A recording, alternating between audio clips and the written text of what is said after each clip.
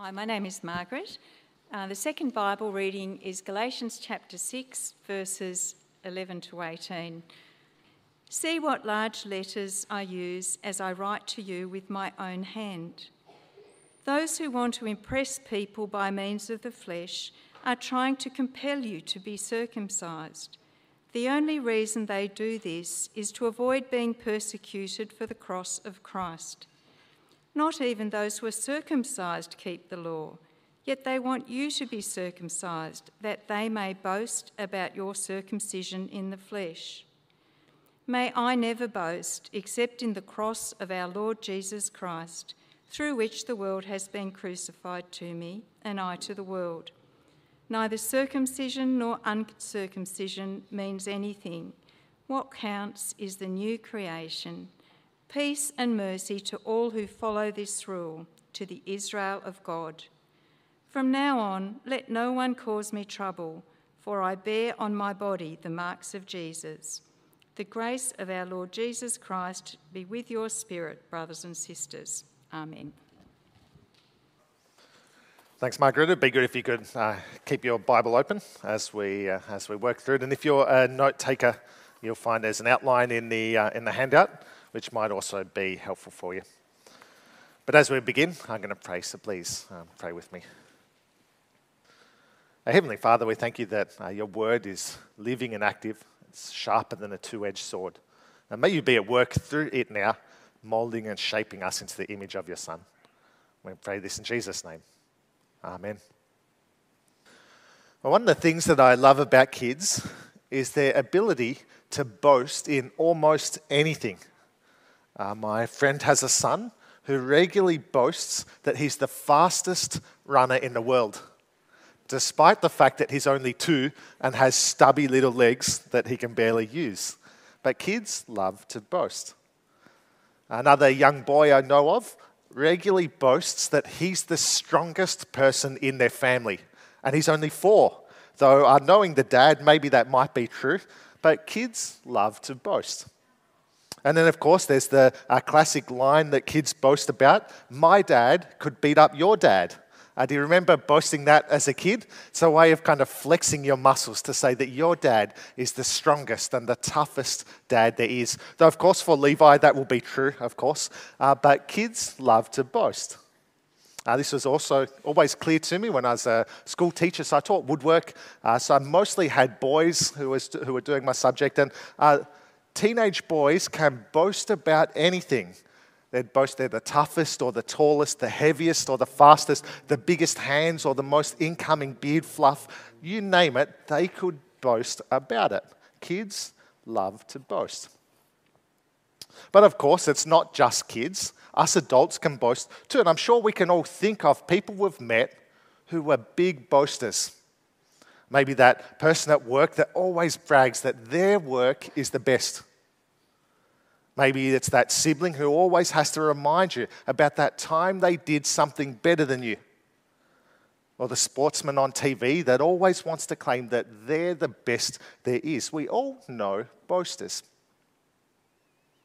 But the thing about us as Aussies is we actually hate boasters.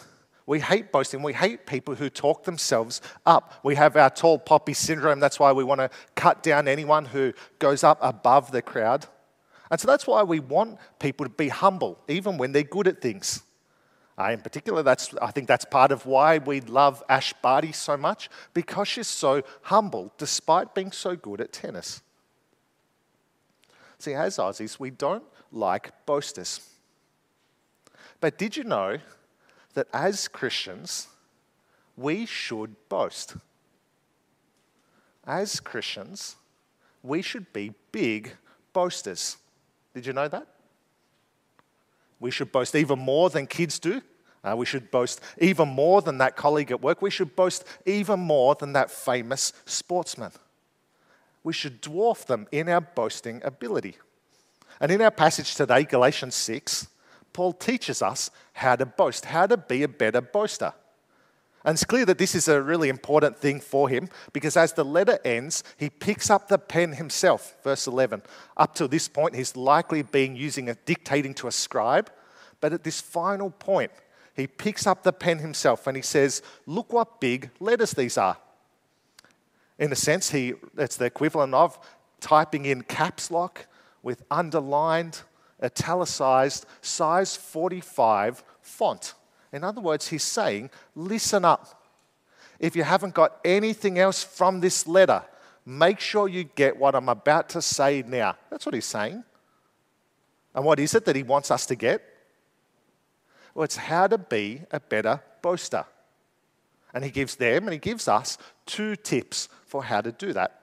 The first is this: boast less in yourself and your actions.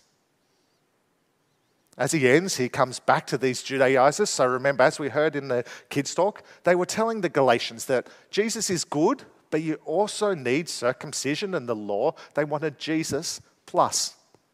And these guys were all about boasting in themselves and their actions, in outward things. And in verse 12, we actually get a glimpse for their motive in doing that. Did you see what it was? Have a look at verse 12 with me. Those who want to make a good impression outwardly are trying to compel you to be circumcised. They're trying to make a good impression. Now, we might think, well, how can you make a good impression with circumcision? There's clothes in the way. It's such a private thing. But actually, we've got to remember that this was a society where lots of things were done in the nude. So bathing was often done in public, in big kind of shared bathing houses. Exercise and sport was done in the nude. And so they actually saw each other naked quite a lot. And so circumcision shouted to the Jews that you belong. It impressed them. And the Judaizers loved that. They loved being able to impress other people by the externals. Why? Well, we see it in the second half of the verse. Have a look.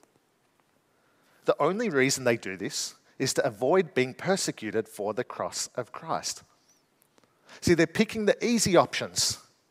They're focusing on outward actions because they know that there's persecution and difficulty the other way. Now, of course, there's some pain involved in circumcision, but it's comparatively quick and easy, and then it's done with. But the life of following Jesus is a life of persecution. It's a life of denying ourselves and taking up our cross. And these guys don't want that. The question is, well, why is there persecution to those who follow Jesus? Well, it's because the message of the gospel, the message of Jesus, essentially says you are not good enough. You cannot save yourselves. And that is insulting. As humans, we don't like that. We saw that illustrated well in the kids' talk before. But this week I heard about Ronald Reagan. I don't know if you're familiar with him. He was a famous American president. And he was actually a lifesaver when he was a younger man. And he was involved in saving the lives of 77 people as a lifesaver. And do you know what he recounts? In his memoirs, he talks about how actually many of those 77 people that he saved were angry at him for saving them. They said, "Why did you save me? I didn't need you to save me. I could have got out of that tide myself. Why did you save me for?" That's quite incredible, isn't it? They were angry that someone else would save them. But that's the way it is. It's a blow to our pride to need someone else to save us. And that's why there's persecution for those who insist on the cross of Christ. Because it's a message that says you are incapable of saving yourself. You need Jesus. See, the world's happy enough for Christianity when it's palatable. Give to the poor, be kind to others, love your enemies. But as soon as you get into sin and judgment and the need for Jesus to die for us, that's when the ire comes. That's when the scorning and the scoffing and the sneering comes. That's when the persecution comes. And these Judaizers, they don't want that. They want things easy. And so they boast in themselves and their actions because there's no persecution in that. They boast in their own outward acts rather than the salvation found only in Jesus. See, it's all to avoid persecution. It's not about salvation at all. And we actually see that as it continues. Did you notice that? We see that even they don't obey all of the law. Have a look at verse 13. Not even those who are circumcised keep the law. Yet they want you to be circumcised that they may boast about your flesh. See, if they truly thought that the law could save, then they would obey it. They would keep it. But they don't. They talk the talk, but they don't walk the walk. They pick and choose which bits of it they'll obey. And isn't that what every single person that tries to work for their salvation is like? Isn't that what every single person who has religious laws is like? I mean, think about strict Muslims. They need to pray 5 times a day. They need to act in certain moral ways. They need to abstain from certain actions and behaviors. And many of them do, but not perfectly, not in the way that's expected of them. Even the best of them might miss a prayer session here or break a commandment there. Or what about extremely religious Presbyterians? It's all about attending church and keeping a religious exterior and not swearing or drinking or gambling or whatever it might be. But inside, they don't do it perfectly. They skip a service here or there. They lose their temper sometimes, or they act in ways they shouldn't. See, no matter how much we might try, we know that we can't keep laws perfectly. Even if we want to, we're going to slip up. And so for these Judaizers here, it wasn't really an issue of salvation. They wanted to boast in the flesh because there's no persecution in that. They want to be able to boast in the outward things, in themselves and their own actions. And it is worth us pausing and thinking and reflecting, because it's so easy for us to fall into the same temptation, to boast in ourselves and in our actions. But of course, it doesn't quite take the same form today for us that it did for them, because in God's kindness, the gospel won. Circumcision, the issue that's going on here, isn't really an issue today. The gospel won. But nevertheless, the human heart has not changed. And so we need to reflect, what is it that is our circumcision? What good thing is it that we're tempted to turn into a salvation thing? Because you've got to remember, circumcision was originally a good thing, but it was lifted up too high. Have you noticed that about the book of Galatians as we've been working through it? Paul doesn't primarily speak against things that are obviously sinful. He doesn't speak too much against sexual immorality or lying or stealing. He does a little bit in chapter 5, but that's really the only place. Rather, what he speaks about in Galatians is the warning against taking good things and lifting them too high. Because when a good thing is made a vital thing, it becomes an enslaving thing. Did you catch that? Let me repeat that so you can hear it. When a good thing becomes a vital thing, then it's made an enslaving thing. And so what good thing is it that we're tempted to lift up and make into a vital thing, and thus into an enslaving thing? Well, how about serving? Here at St. Stephen's, we love you to be involved in serving. We want you all to be involved in serving at church in some way. Why? Well, because serving is a good thing. It's part of what it looks like to be part of God's people. But even a good thing like that, if lifted too high, if we think that that is what pleases God, or that if I'm not serving, that is, God will be displeased at me. If that's what we do with even a good thing like that, then it's become an enslaving thing. Ultimately, we're boasting in ourselves and our actions. Or what about reading our Bible? Again, that's a good thing or a great thing. But if we lift it and make it a vital thing, then it becomes an enslaving thing. And we end up boasting in ourselves and our actions. And it's the same with being growth group leaders, inviting people along to evangelistic events, serving at kids' church, whatever it might be. There are so many ways that we can fall into the same thing that's happening here, making a good thing into a vital thing, and thus an enslaving thing. And when we do that, we're really just boasting in ourselves and our actions.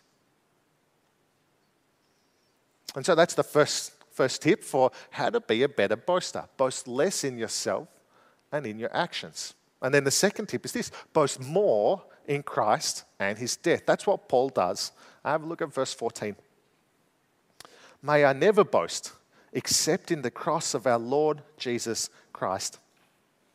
Now, living in the Western world, 21st century, I think we've lost some of the shockingness of that statement.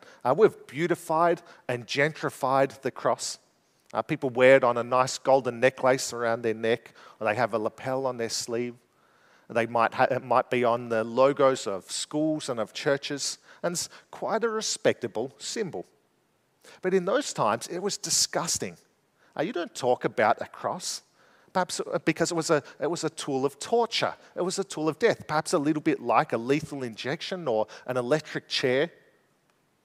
For the Romans, it was a sign of being outcast from society. And for the Jews, it was a sign of being cursed by God. So Jesus hung on that cross, naked, ashamed, dying, cut off from society, and seemingly abandoned by God. And yet, that's what Paul boasts in. Why? Well, we see it in the second half of verse 14. Have a look. May I never boast except in the cross of our Lord Jesus Christ, through which the world has been crucified to me, and I to the world. See, it's because through the cross, the world has died to Paul, and Paul has died to the world. But of course, the question is, well, what does that mean? What does Paul mean here by the world? Imagine if you were out the back today and you were at kids' church, and one of the kids asked you, what does it Paul mean here by the world? What would you say? How would you answer them? Well, I had a bit of a think about that, and this is how I think I'd explain it. The world here, the term the world, has two meanings at the same time. And as such, I'd have two sets of cards. On one, I would write, I have. And we'd get all of the kids at kids' church and we'd brainstorm and we'd write on this card, I have, and list the different sins we've done. I have disobeyed my parents. I have got angry at my siblings. I've told a lie. We'd list them all out and we'd put on this card all the different sins we've done. Because I think that's the first meaning that Paul has for the world. All of our fleshly, sinful things we've done. Then there is a second meaning though. So we'd get another card. And on it we'd write, to be saved, I must. And then we'd list all of the things that we're tempted to think we must do to be saved. Now, they're well taught at kids' church. So I know they'd say, to be saved, I must believe in Jesus. So good work to the kids. But if we really worked at it, we kept working, I think we could come to things that, even if we know it's not quite right, we're tempted to feel inside. To be saved, I must read my Bible. To be saved, I must go to church. To be saved, I must pay attention in kids' church. Because that's the second meaning that Paul's got here for the world. It's the religious ways of the world. Or as he calls them in Galatians 4, verse 9, he says, the weak and worthless elementary principles of the world. And so those are the two meanings here for the world. Our sins and the way the world says we can be saved. And we'd get those two sets of cards and then we'd get a cross-shaped box. Now, I went to buy this. I went to Spotlight to look for a cross-shaped box. They didn't have one. I just had to make my own. It took longer than I expected it would. But we'd take a box, and what we'd do is we'd get those two cards, and we'll put them in the box. All of the sins we've done, in the box. All of the ways the world says we can be saved, in the box, representing Christ. And what we'd do is we'd go out to the car park, and we'd dig a hole, and we'd bury the box in the car park, and then we'd hope we didn't make a pothole. But I think that's what Paul is talking about when he says the world has been crucified. All of our sins done away with. All of the way the world says we can be saved, done away with. And that is why Paul boasts in Jesus and in his death, because that is what saves us. That is what does away with all of our sin and what the world claims. See, it's not about what we do in the flesh, because ultimately the flesh doesn't matter. It's what Paul continues with. Look at verse 15. Neither circumcision nor uncircumcision means anything. What counts is a new creation. So what counts is not our flesh. That doesn't matter either way. Rather, it's the internal, the new creation, being part of Jesus' spiritual family. And how do we get that? Well, through the cross of Christ. And so that's why Paul will boast more and more in Christ and in his death, because it's the ultimate sign of ultimate belonging. It's the definitive act of definitive inclusion, but only for those who trust in Christ and in his death. And so for any who have, then there's peace and there's mercy. Verse 16. Peace and mercy to all who follow this rule, even to the Israel of God. Now that term, Israel of God, I think that's part of Paul's point here. The Judaizers were saying that to truly become part of Israel, part of God's family, part of God's people, you had to do these externals. But Paul's saying, no, to truly be part of Israel, to truly be part of God's people, it's all about the internal. Circumcision, uncircumcision, doesn't matter, but simply the cross of Christ. And that is worth boasting in. Not because we've done anything, but because we haven't done anything. And then Paul closes by saying, essentially, check out my body. These are the scars of persecution to prove that I'm genuine. Have a look at verse 17. Finally, let no one cause me trouble, for I bear on my body the marks of Jesus. And you can just imagine, Paul must have been covered in scars. He's been beaten and flogged. He's been stoned and abused. He's been shipwrecked. He's been pummeled by sickness. He's been hungry and homeless, all because of his faith. See, these others may not walk the walk. They might want to avoid persecution, but not so Paul. Paul walks the walk as well as talking the talk. And so it is worth us just reflecting, what are our scars? What are the costs we've bared for being a Christian? Now, they might not be big ones. They might not look the same as what it has for Paul. But it's worth reflecting, what are they? Maybe it's lost relationships. Our sharing of the cross of Christ has offended some, and now they no longer want anything to do with us. Or maybe it's lost opportunities at work. We won't stay overtime because we want to get home and go to growth group. Maybe it's financial. We give to church and missionaries, and so that means less disposable income for ourselves. Or maybe it's something else. But it's worth reflecting, what are our scars? And if we can't think of any, then it's worth reflecting, have I been public enough? Do I truly boast in Christ and his death? Or am I sometimes quiet about it?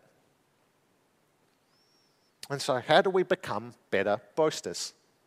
Well, Paul tells us, boast less in yourself and your actions, and boast more in Christ and his death. And so I have to ask you then, who do you boast in? What do you boast in? Now, that can be a hard question to reflect on. It can be a hard question to answer. So let me share with you how we talk with the youth about this. At least once a year at Yoshi, every year, one leader will sit down with one youth and we'll ask them, if you were to die tonight and you were to meet God at the pearly gates and he was to say to you, why should I let you into heaven? What would your answer be? And it's a great question because it gets us to think, what is my security in? See, if I were to answer that question, well, God, you should let me in because I've gone to church my whole life, thousands of times, then actually I'm boasting in myself and in my actions.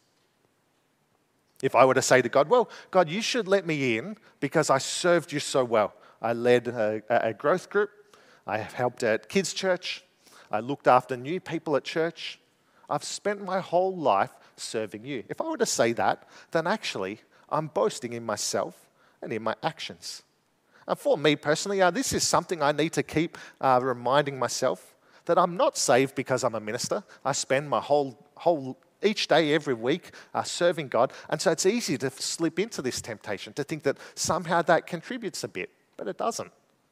And if we think it does, then we're boasting in ourselves and in our actions. Or if I was to get to the gate and God was to ask and I was to say, well, God, you should let me in because I read my Bible and I prayed every single day. I never missed a day. If I were to do that, then I'm actually boasting in myself and in my actions. See, if I answer anything other than because of Jesus and his death, then I'm boasting in myself and in my actions. And can I say, as one of your pastors, that praise God that for so many of you here, that your answer would be just that, because of Christ and his death. I praise God that so many of you don't boast in yourself and in your actions, but rather do boast in Christ and his death. As I look out now, and as I see you sitting here, I can see people who have known that for 60, 70 years, who have boasted in Christ for decades and decades and decades. And praise God for that. And may that continue. But we do need to be on guard, because the human heart is so sinful. It can so easily take good things and turn them into vital things. And so guard your heart and keep your eyes set on Christ and his death, not on ourselves and our works. And as I close, let me share with you about Billy Graham. I suspect many of you might have heard of him, but if you haven't, Billy Graham was one of the greatest evangelists the world has ever seen. In fact, I suspect that he's preached the gospel to more people than anyone else in human history. Thousands, hundreds of thousands, millions of people. In fact, he actually came to Melbourne and he spoke at the MCG. And he still currently holds the record for the highest attendance at the MCG. 130,000 people went to the MCG to hear Billy Graham preach. And actually, it's on the MCG website. It's quite amusing that it's not by a sporting event, it's actually by a Christian event. And if ever anyone had reason to boast in themselves and in their actions, it's Billy Graham. Preached the gospel to more people than anyone else in history. If anyone thought that they'd earned a spot in heaven, surely it would be him. But this is what he said. Oh. So he said this, there were a few times where I thought I was dying and I saw my whole life come before me. I didn't say to the Lord, I'm a preacher and I've preached to many people. I said, oh Lord, I'm a sinner and still need your forgiveness. I still need the cross. See, if anyone could have pointed to their own works and boasted in that, then it's him. Preached the gospel to millions of people. And yet what does he say? I'm a sinner and I need forgiveness. And that's boasting in Christ and his death. Sadly, though, when he died, this was a cartoon that was posted in the newspaper. Billy Graham arriving at the gates of heaven, and millions of people here want to thank you. But it's so wrong. Those millions of people don't want to thank Billy Graham at all. They want to thank Jesus. They're in heaven not because of Billy Graham. They're in heaven because of Jesus. And so, I saw that. I was like, oh, that's so sad. It's missed it so much. It's not about what Billy Graham's done. It's about what Jesus has done. And if it's good enough for Billy Graham to say that, a man who's preached the gospel to millions of people, if it's good enough for Peter and Stephen and Paul, these incredible early pillars of the church, if it's good enough for them to boast in Jesus and in Jesus' death, then really, how can we do anything better? Are we better than Paul? Are we better than Peter? Are we better than Stephen? Of course not. We're just as sinful as they. We're just in as big a need for Christ and his death as they are. And so do you want to be a better boaster? Well, boast then only in Christ and in his death. Boast in the one who died for you so that you might be saved. I'm going to pray that God would help us do that. Please pray with me. Heavenly Father, we thank you for Jesus. We thank you that he came and lived the perfect life we don't. That he then died the death we deserve to die. And then he rose triumphant over death, all so that we might live. And we thank you that in the cross of Christ, the world has been killed, has been crucified to us. All of our sin washed clean, all of the religious actions of this world washed away. May we cling and boast only in him. Please protect our hearts. We do confess we're so sinful. We find it so easy to take good things and make them vital things and thus be enslaved by them. Would you protect us? Would you help us be on guard against that? And would you help us to cling, look and boast only in Christ and in his cross? We pray this in his name. Amen.